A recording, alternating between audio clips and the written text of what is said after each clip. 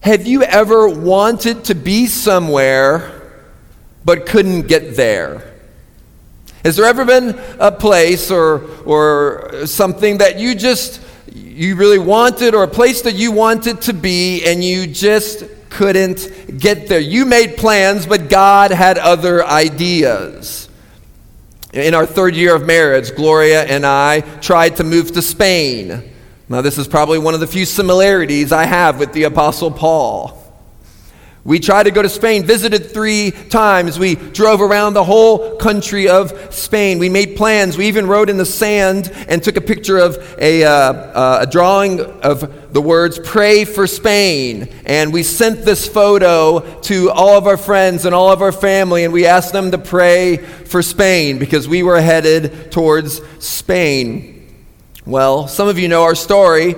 On one of those world-famous Dubai stopovers, for us it was in 2005. We landed in July here, and it was a city we had never heard of, but now, in our 15th year, we've never turned back. This summer, we had our latest example of not getting to where we wanted to go. This one seems simple, due to arrive in the United States on a Friday evening. The plan was all set. Land, get our baggage, retrieve the rental car, and then go to Chick-fil-A, the restaurant, for dinner. You may remember me mentioning this restaurant before the summer. There are no Chick-fil-A's in Dubai, but if there were, here's what the scene would look like. Do you remember, either you were there or saw it on the news, when the Great Jollibee first opened in the Dubai Mall? There were lines for hours, people queuing up the whole section of the food court, just waiting, even hours to just get some chicken joy or to get some of a spaghetti meal deal. Well, if Chick-fil-A opened up in Dubai, I think similar would happen. We hadn't traveled to the U.S. in 3 years, and so we were ready. But here's the problem. First, we had a layover in a city that shall not be named publicly, on an airline that shall not ever be uttered from my lips again. We had a 5-hour layover in this city, and I thought, perfect. 5 hours, I'm setting it up perfect for my family. No way we'll miss the next flight. Plenty of time to get a meal even, or a snack. And I thought nothing could go wrong. Well, I was wrong. Our flight was 7 hours late. We were stuck in this city. We had to go through immigration to another country, wait 24 hours for another flight. But still, even then, there was hope, because now we would arrive on Saturday night. So same plan, 24 hours later, land, get baggage, rental car, off to Chick-fil-A, and here we go. And something happened. Well, actually, nothing happened. We landed actually 15 minutes early. So it looked like plenty of time. And then we sat on the tarmac for over 2 hours, watching our Chick-fil-A dreams shattered before our eyes. The next day was Sunday, and Chick-fil-A is famously closed on Sundays. Dejected, we went to the baggage claim, but none of our bags came. Nothing in arms, we went to our rental car company, but it had closed for the night. No bags, no car, no food. Have you ever wanted to be somewhere but just couldn't get there? A restaurant is a funny example, though I confess it wasn't funny to us back then. Perhaps it's a country you're trying to get to, maybe a job you're waiting for.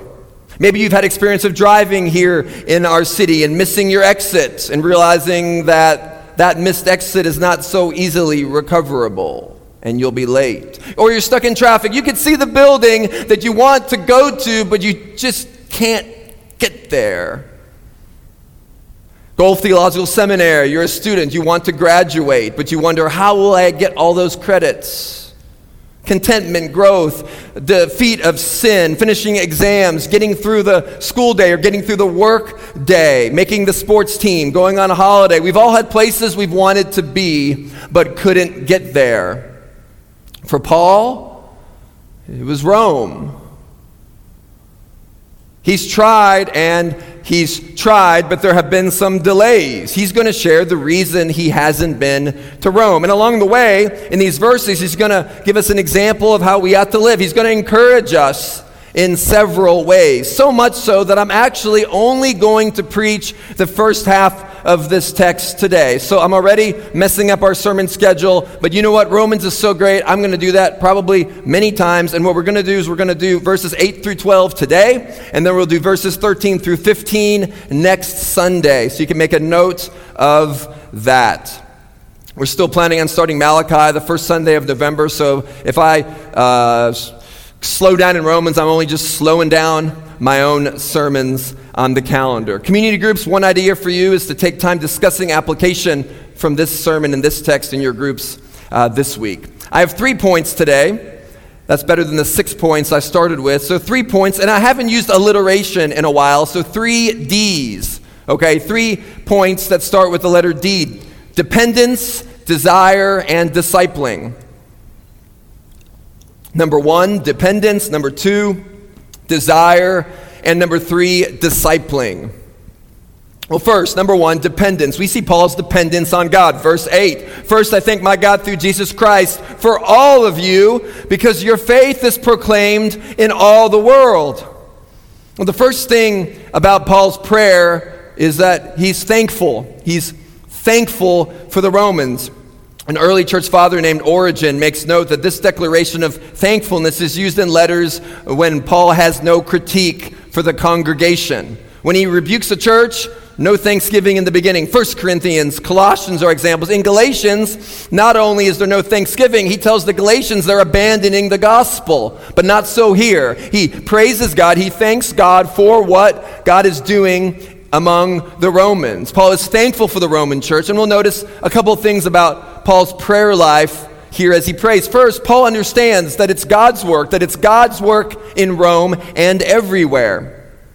19th century Scottish theologian Robert Haldane wrote that in thanking God for the faith of those to whom he is writing, Paul thus acknowledges God as the author of the gospel, not only on account of his causing it to be preached to them, but because he had actually given them grace to believe. Oh, Paul understood that both gospel preaching, that both gospel proclamation and the faith to believe was 100% the work of God. John Calvin, the reformer, wrote of this verse, faith is a gift of God. Paul begins by recognizing and thanking God for changing their hearts, so much so that the Romans' faith, he says, is proclaimed in all the world. I mean, what a big statement. Now, this doesn't mean that everyone on earth knew all about the Roman church. It could be hyperbole, or when ancient Near Easterners spoke of the world, it meant the known world. Perhaps even here the Mediterranean world. Paul is saying, I'm traveling around, I'm preaching the gospel, I'm visiting this church, I'm visiting that church, and guess what? They've heard of you. They've heard of you, Romans. They've heard of your faith. They've heard of your steadfastness. They've heard about the health of the church. Your reputation is going far and wide, to the east, to the west. Your faith is being proclaimed, and it's being known throughout the whole world. Your faith is known, and you are inspiring others. Paul understands the work of God in Rome is God's work. Well, second, Paul is dedicated to prayer. There's a real dependence that we see here. You see it in many of his letters. In Ephesians, long prayers. There's a dependence on God, even in pain. You could look at 1 Corinthians 11, maybe just later on today, make a note to look at that, because in that chapter you see Paul's CV of suffering. He's been beaten and bruised. He's been left for dead multiple times. In all this, Paul was in touch with the churches. He was writing to the churches. He had anxiety for all the churches. But how did he handle it? Well, he prayed. Paul prayed. And no one was busier than Paul. Well, what do we see? Consistent prayer. He's never been to Rome. These aren't his close friends. He hadn't even met them, but, says in verse 9, God is my witness, whom I serve with my spirit in the gospel of his Son, that without ceasing, listen to that, without ceasing I mention you. Paul is saying, I'm praying for you continually. I'm often praying for you in the church there. Now, great acts of the Lord are often, if not always, preceded by the prayers of God's people. God, in his sovereign goodness and kindness, has chosen from before eternity past to move through the prayers of his people. And Martin Luther, the leader of the Protestant Reformation, beginning in the year 1517 in Germany, as busy as possible, said that he had so much to do that he couldn't make it a day without spending at least 3 hours on his knees before God each morning. Again, Robert Haldane is helpful in saying, prayer and service are not inconsistent with one another. He writes, prayer and labor, prayer and our action, prayer and our ministry, they ought to go together, says Haldane. To pray without laboring is to mock God. To labor without prayer, now listen to this, to labor without prayer is to rob God of his glory, right? It's to put the success on ourselves. And then he says, until these are conjoined, the gospel will not be extensively successful. James Boyce just puts it simply, if we are too busy to pray, we are too busy. If we are too busy to pray, we are too busy. It's saying we have more important things to do. Now, Paul's modeling the opposite. The busier we are, the more we pray. It's really a revolutionary thought. And then think back to Jesus' life. Jesus, the Son of God. Jesus, the Savior of the world. He would go to quiet places to pray. We just sang of him, the King of Kings. Not an earthly king, but a king of the kings. The sovereign Son of God. If Jesus needed to pray, and if Paul needed to pray, we all need to pray.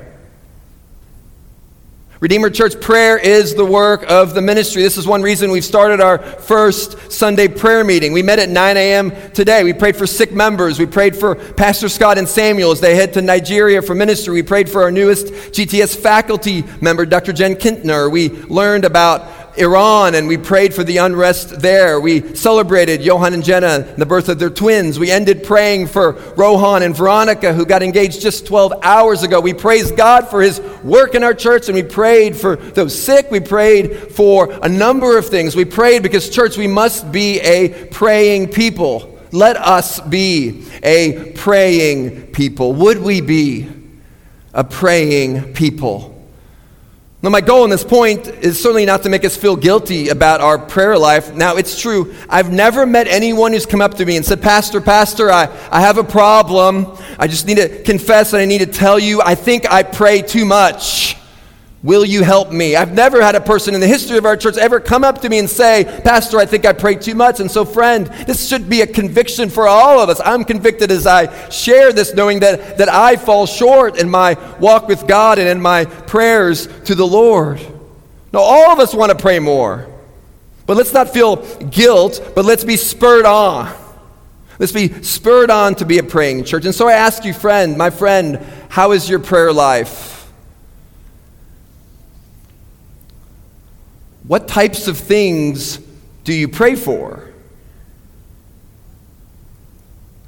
Do your prayers look like Paul's? If you look through his epistles and you read through his prayers, you'll notice that he rejects the prosperity gospel, which says we're entitled as Christians to health, wealth, prosperity, and healing. Paul didn't get those things, so what makes us think that we're entitled to them?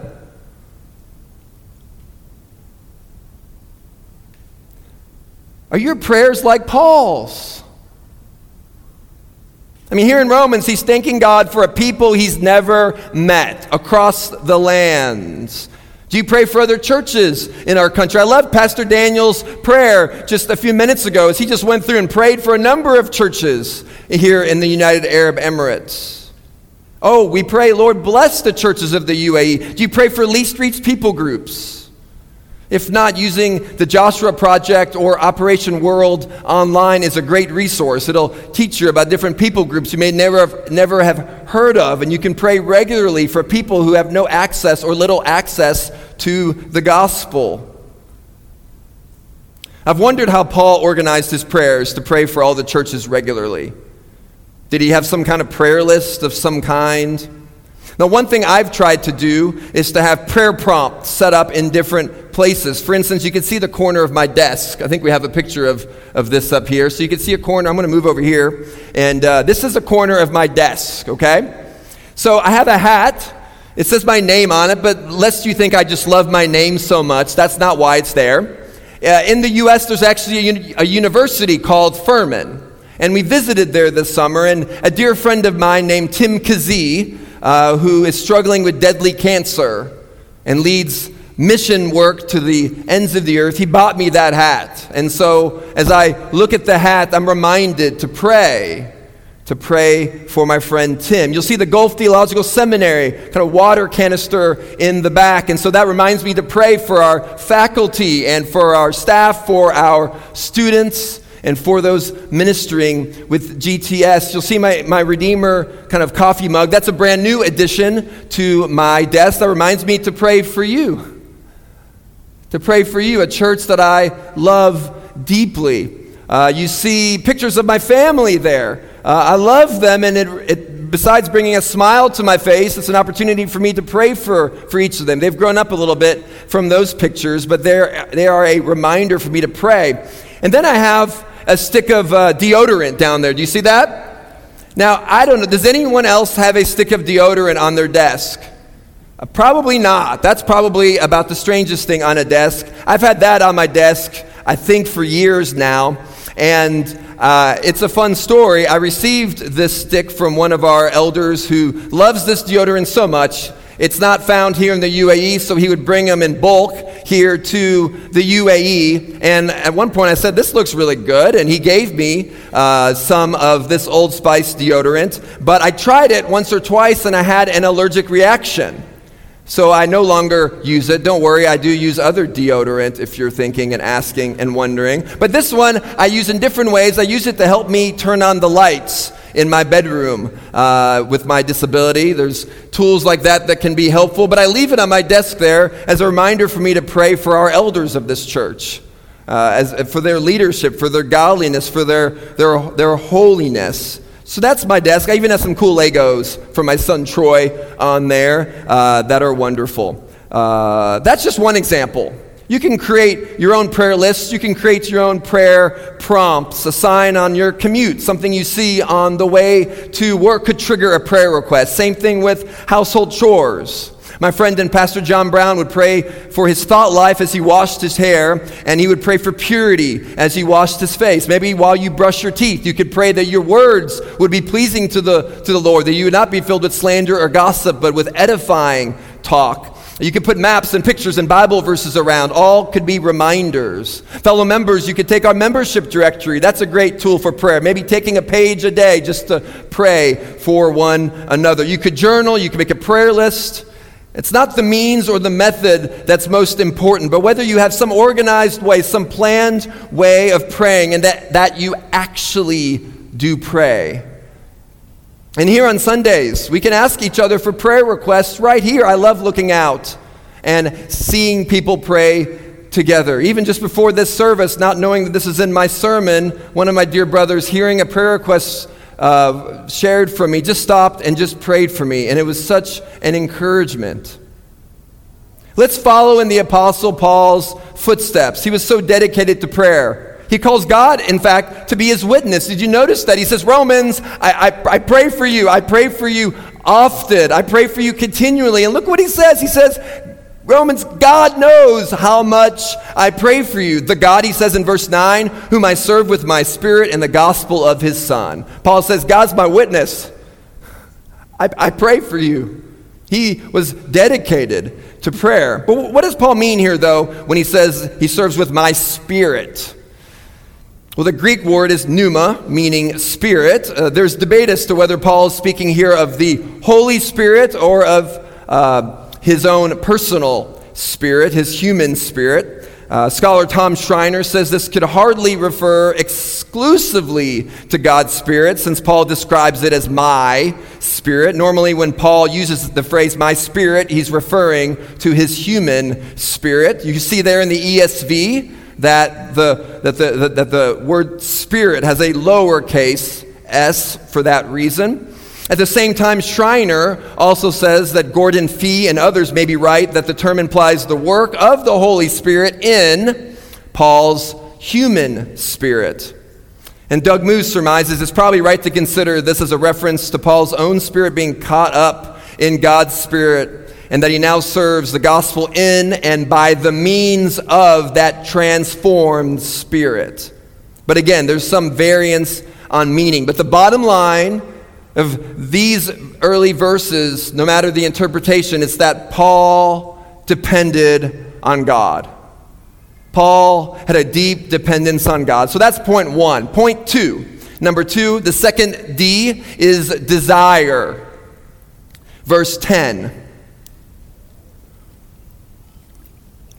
Always in my prayers, asking that somehow, by God's will, I may now at last succeed in coming to you. Now, this verse and the surrounding ones are filled with verbs expressing emotion and desire. There's thanksgiving, there's constant prayer, serving God in His Spirit, eager to have ministry among them. And then look at the beginning of verse 11. Look what he says. He says, I long to see you. Paul desperately desired to make it to Rome. Those rumors of Paul avoiding Rome were false. He wasn't afraid of the intellectual elite. He's asking again and again, oh Lord, please, you know the desire of my heart. Let me come and see the saints in Rome. Let it be your will. Now it's interesting here just to note that not even the great apostle Paul always gets what he wants. Noble prayers, good prayers, aren't automatically answered. Certainly not automatically answered in the way we want them to be. Paul has good reason to travel to Rome. This isn't a prayer for gold and riches. He's not on a treasure hunt. This is a prayer for spiritual fellowship. This is a prayer for the building up of believers. Church, even our greatest prayers aren't always answered with a yes.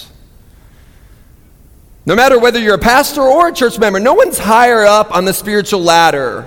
All believers are called saints. We have no super saints, no super Christians. No one has better or closer access to God. All of us, if we are followers of Christ, if we've repented and believed in Christ as the one who died on the cross and rose from the dead for our salvation, if we are followers of Christ, we all have the same access to God through His Son, Jesus Christ, as our only intermediary. No, all of us are saints. My prayers are not more powerful than your prayers, fellow saint. Even the apostle couldn't claim superhero prayers. And you may know Paul's story. He eventually makes it to Rome. He does. He eventually entered Rome as a prisoner. From there, he wrote the prison letters or the epistles, Ephesians, Philippians, Colossians, Philemon. And it was in Rome where he would meet his death.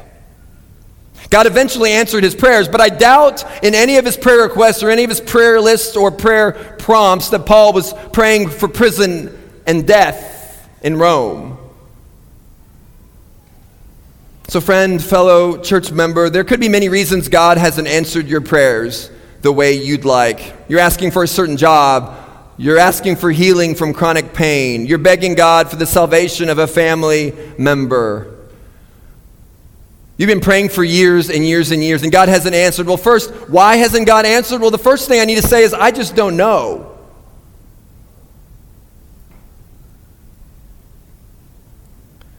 I don't know why your desire for something good, something noble, hasn't been answered with a yes. I don't know. What is God doing? Well, I don't know for sure, but there are several things He may be doing. Oftentimes, unanswered prayer is God's way of teaching us that we're not as important as we think we are. Look, even Paul, he wanted to go to Rome to minister in a particular way, and God said no. Another reason God doesn't answer all our prayers is He simply has a different work or different ministry for us to do, or a different way for us to grow. God did bring Paul to Rome, But instead of going about the ministry Paul had in mind, he's in prison. But listen to this. Listen to how God ultimately answered Paul's prayers in ways beyond what he could have asked or imagined. Listen to this. Paul was brought into Rome. He was put in prison, and he was chained to a different man. Likely every 8 hours, a new guard would come. And in Paul's letter to the Philippians, what does Paul say? Well, he says, hey, the gospel, this great gospel, Philippians, has spread throughout the whole imperial guard. That's the top military. Those are the guards that were watching Paul. Paul was sharing the gospel each day, one-on-one, and the word spread through the whole guard. Hey, there's this good news here. There's this gospel. There's this stuff that this apostle, this man Paul is saying. It spread everywhere. Paul made plans, but God knew better. Paul made plans, but God had something better in store. This is why for so long Paul was prevented from coming to Rome. God had work in other cities, other churches to be started. Now, Gloria and I, we thought we were headed to Spain. Those 3 trips seemed to confirm our plans. Our friends and family thought we were moving to Spain. But we haven't been back together since. Why? I don't know, but here's what I do know. God brought us here to Dubai, and now in year 15, we can look back over these almost 15 years, and we could see God's plan at work, and we could see God's purposes at work in ways that we could not see back then. We can see a bit more clearly now. We go to sleep at night and say, God knows best. God knows best. Well, one more reason for unanswered prayers, and I could list many more, is spiritual warfare. We know Paul had a thorn in his flesh. We don't know exactly what medical condition or pain that was. He calls it a messenger from Satan to torment him. Paul prayed and he prayed and he prayed. It says 3 times. Probably that means many, many times Paul prayed, but it was still there. We don't know what the thorn was, but we know that the devil prowls around like a roaring lion seeking someone to devour. No, the evil one is at work in this world. Church, beware, pray. We are in a spiritual battle. And don't give up praying for those godly desires. Don't give up praying for those lost loved ones. Don't give up praying for your friends and family. Don't give up praying for healing. Don't give up praying for your discipling and evangelistic relationships. Keep praying those godly desires. I love this story of George Mueller, German-born, but moved to England in his late 20s. He famously cared for around 10,000 orphans in England. But as a young man, he had 3 dear friends who were not believers. And he says he prayed for them every day for more than 60 years. It seemed as though those prayers would never be answered. But then all 3 men were converted within a year of Mueller's death. 2 of them converted right before his death at the last service Mueller participated in the church. Friends, we don't know God's answer. We don't know God's answer. It may be no today, but keep praying, keep heart. Well, we've seen Paul's dependence. We've seen Paul's desire. A third thing we'll look at is Paul's discipling. The third D, number 3, discipling. Paul writes, look at verse 11. And this is beautiful. To the Romans, for I long to see you, that I may impart to you some spiritual gift to strengthen you. Well, Paul has a deep desire to come to Rome. Why? Well, he wants to impart to them some spiritual gift to strengthen them, just like it says right here in the text. We don't know exactly what Paul means by spiritual gift. Does Paul have a specific gift in mind? Could it be teaching, preaching, leadership? He doesn't say. It's certainly not that he's going to give them a spiritual gift like someone hands someone a present or a gift on their birthday. That's not what he's talking about. Also, the language, the Greek Paul uses here, nowhere else in his writings does it refer to one specific gift. And then we have the indefinite language of some. Some also looks like Paul isn't talking about one particular spiritual gift. So what are our options here? Well, it could refer to a general spiritual strengthening that his leadership and shepherding would bring. It could be an overall blessing to the church of their fellowship shared. It might refer to a specific ability or insight that Paul thought that he could bless the Roman church with. We can only speculate, but what we know is that Paul wants to come to Rome to build them up spiritually. That's the purpose. Well, if you've been to Redeemer for any length of time, you know our mission is to make disciples of all nations. And so in doing so, we talk a lot about evangelism and discipling. Just briefly, evangelism, our former elder Max Stiles defines evangelism as the teaching of the gospel with an aim to persuade. It's the sharing of the gospel with a non-believer. It's what I do in part of my sermons, and even now when I say that God is a holy and perfect God. We prayed in our very first song today. And yet we, as humans, have sinned. We've fallen short of the glory of God. We deserve death and we deserve judgment, and that's bad news. But the good news is that Jesus came, God in the flesh. He came, he lived a perfect life, never sinned. Temptation everywhere, but he lived a perfect life, went to the cross, and took our place. We deserve death for our sin against the holy God, but Jesus took our place on the cross, died. On the third day, he rose from the dead, conquering death and judgment. That's the good news. That's evangelism. When you share that message, when you teach that message with an aim to persuade.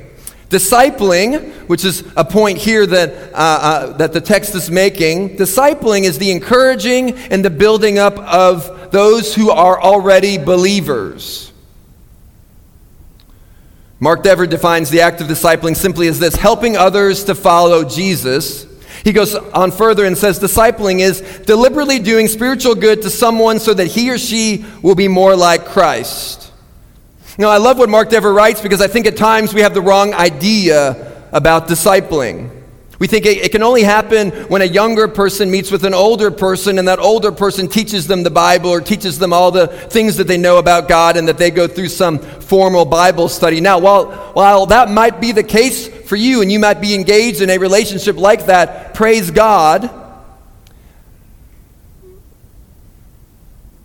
But here's the truth. There's not an age that you hit. There's no magical age like 40 or 50 or 60. There's not a certain amount of gray hair on your beard or on your head that becomes some magical recipe to make you a discipler of someone else. In fact, one elder pointed out to me that after Acts chapter 21 in the New Testament, we don't even find the word disciple used in the epistles. No, the main point is all of us, regardless of our age, are called to love one another and to spur each other on to good deeds and righteousness. We all need growth, never outgrowing our need for other Christians to help. There's no such thing as a Lone Ranger Christian. There's no such thing as a Christian who's made it. They've arrived. They've graduated. They don't need help. Look at verse 12. Verse 12 is almost shocking. I don't know if it was shocking for you in your community groups. It's shocking. So Paul says, verse 11, hey, I long to see you. I want to impart some spiritual gift to you. And then he says, verse 12. Paul shares that, yes, I want to encourage. And then encourage Romans in 11. It almost seems like maybe he caught himself in the moment, because here's what would happen. Paul wasn't writing this by hand. Paul was reciting these words. And he had an amanuensis, or a scribe. We see in Romans chapter 16, Tertius is his amanuensis. He's writing these notes down. He's writing these words down, and Paul is uttering them. And it's almost as if he utters verse 11 and then catches himself and pivots, and he says, verse 12, that is, okay, let me clarify Romans, that is, that we may be mutually encouraged. Let me read that again. That is, this is the Apostle Paul, capital A, apostle, seeing Jesus as he had risen from the dead. This is Paul. That is, that we may be mutually encouraged by each other's faith, both yours and mine.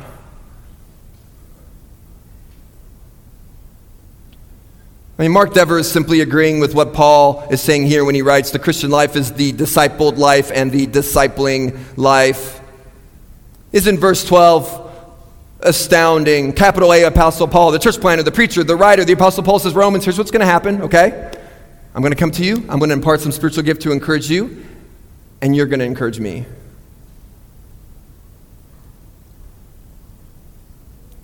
Astonishing humility.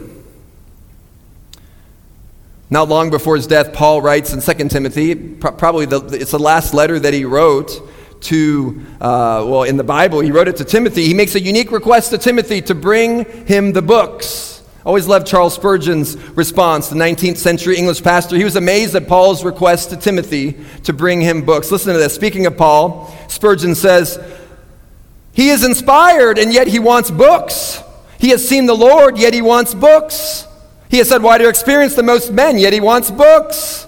He had been caught up in the third heaven and has heard things unlawful for a man to utter, yet he wants books. He has written a major part of the New Testament, and yet he wants books. Paul, the apostle, he knew that he needed to keep learning, that he needed to keep growing as a disciple of Christ. Spurgeon reminds us, and listen to this is strong. Spurgeon reminds us and says, he who will not use the thoughts of other men's brains proves he has no brains of his own. A lot of truth in that. The Romans needed to grow. Paul needed to grow. John Calvin writes, maybe even stronger, note how modestly Paul expresses what he feels by not refusing to seek strengthening from inexperienced beginners. He means what he says too, for there is none so void of gifts in the church of Christ who cannot in some measure contribute to our spiritual progress. Ill will and pride, however, prevent our deriving such benefit from one another. Such is our superiority and such the intoxicating effect of our stupid boasting, that every one of us despises and disregards others and considers that he possesses a sufficient abundance for himself. I mean, that's some strong language from the French reformer. But he's saying we all need each other. The old need the young need the old. The Europeans need the Africans, the Asians need the Americans need the Middle Easterners, and on and on and on. Women need men need women. Paul, like Calvin after him, and Mark Dever after him, is saying that the sharing of spiritual gifts and encouragement is a two-way street. It's not a one-way road. We have one-way roads in Dubai. You get caught in one of those and sometimes you're stuck. This is not a one-way road here we see in the Bible with discipling. It is a two-way street. All of us need each other. Paul writes, Romans, I long to see you. Yes, I long to point you to Christ. I long to do some spiritual good to you, but I'm also looking forward to being encouraged by you. Paul says, I can teach, but Paul also says, I can learn. Redeemer Church, this should be our posture. This should be our posture. We never look down on someone simply because of their age. That might be one of the bigger ones in many of our cultures. You're looked down upon if you're young, or if you're not married, or maybe if you don't have kids, whatever it may be in your culture.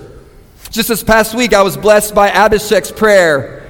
One of our teens prayed at our worship night. I had dinner with Rohan and Veronica a couple days before their engagement, and their faith built me up and encouraged me. Even though at the dinner I realized I'm almost double your ages, I was thrilled just to be with you both. Hearing a testimony of my brother Ali last week in the food court gave me such deep encouragement. Having lunch with a new family in our church, David and Ruth Marino, this week, and hearing their passion for the gospel distracted me in a good way just to dream about what God might do in this city in bringing men and women and children to Christ. Gloria and I spent time with Johan and Jenna and their two twin daughters, and we were spurred on by their joy and by their trust in God. And even just a few minutes ago, you can't see me in the front row. I was able to wipe my tears before I came up here, but sitting in front of Rohan and Veronica and knowing how much they've meant to me, and then turning to the left and seeing you girls, you four girls, just singing King of Kings at the top of your lungs. And I was so encouraged by each of you. And it just blessed my heart, and the tears just came. Church, we need each other. We need each other. Friends, if Paul sought out encouragement from young, inexperienced believers, how much more should we seek out encouragement from all believers? We should utilize our gifts to bless the church, and we should allow others to utilize their gifts to bless us. Now, this happens all the time in our church. Discipling happens all the time. Take this Sunday gathering right here. Discipling happens as you sit under the preached word, as people come and lead you in prayer and Bible reading, as we sing, as we take the Lord's Supper. There's edifying conversations happening before and after the gathering. That's why being here on Sunday is so important. It's not just for you, okay? Coming on Sundays is not just for you. It's for all of us. If these girls had been missing today, I wouldn't have been able to see them and my heart wouldn't have been warmed.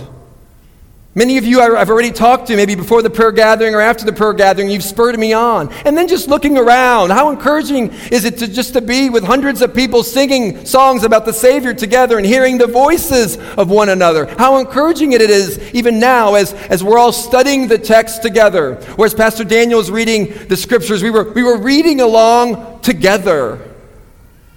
In the same place, at the same time. Oh, friends, Sundays aren't just for you, it's for all of us. And when you miss, we miss you. You are missed. Because there's a mutual edification, whether you're 7 or 77, whether you've just become a Christian or whether you've been a Christian for decades, whether you're from this country or that country. Discipling happens on Sundays. It happens in our equipping classes as we teach now on biblical manhood and womanhood, and when we learn together about what God has to say on the topic. There's a mutual discipling in our community groups. We speak the truth in love to one another. And also important to point out is life-on-life discipleship, not a formal coffee shop meeting, but just walking through life together during important moments. I love how Johann Samuel said it to me last week. He said it's similar in our prayer meeting, that through the process of having the twins, so many have informally come alongside him in different ways to encourage him, to spur him on, to help him out spiritually. I love that young moms are meeting in Dubai, and I love how now Liv Renew and Miriam Irichuku are starting a young moms group in Sharjah just to be mutually encouraging of one another. I know of men who gather for breakfast on Saturday mornings to do the same. Maybe you have a small group time, or maybe a one-on-one time, or maybe just friends you walk alongside. It could be time of accountability. It could be Bible study. It could be prayer. It could be any number of things. It'll look different in each season of our lives, and every relationship is different, and there's different ways that we build each other up. But you see that the goal should be the same. Do you see that the goal should be the same? Helping each other walk with Christ. Doing spiritual good for one another. Let's follow Paul's example. Let's follow Paul's humility. Let's encourage each other with the gifts that he's given us. Let's be generous with those gifts. Redeemer Church, let's be a church dependent on God. Let's desire to do God's will. And let's disciple one another for the good of the church. Let's pray. Oh, Father, this text is so deep, and I do feel like we've just barely scratched the surface. Oh, Father, so much in here. Father, would we humble ourselves to learn from your word? Would we humble ourselves to learn from the Apostle Paul? Would we humble ourselves to learn from each other? Would adults learn from kids? Would kids learn from adults? Would peers learn from one another? Would new Christians and older Christians build each other up? Oh, Father, help us as a church not discriminate based on race. Would we not discriminate based on gender? Would we not discriminate based on age? Oh, Father, would we be your people, brothers and sisters in Christ, seeking to do good for one another for the glory of God. We pray this in the mighty name of Jesus. Amen.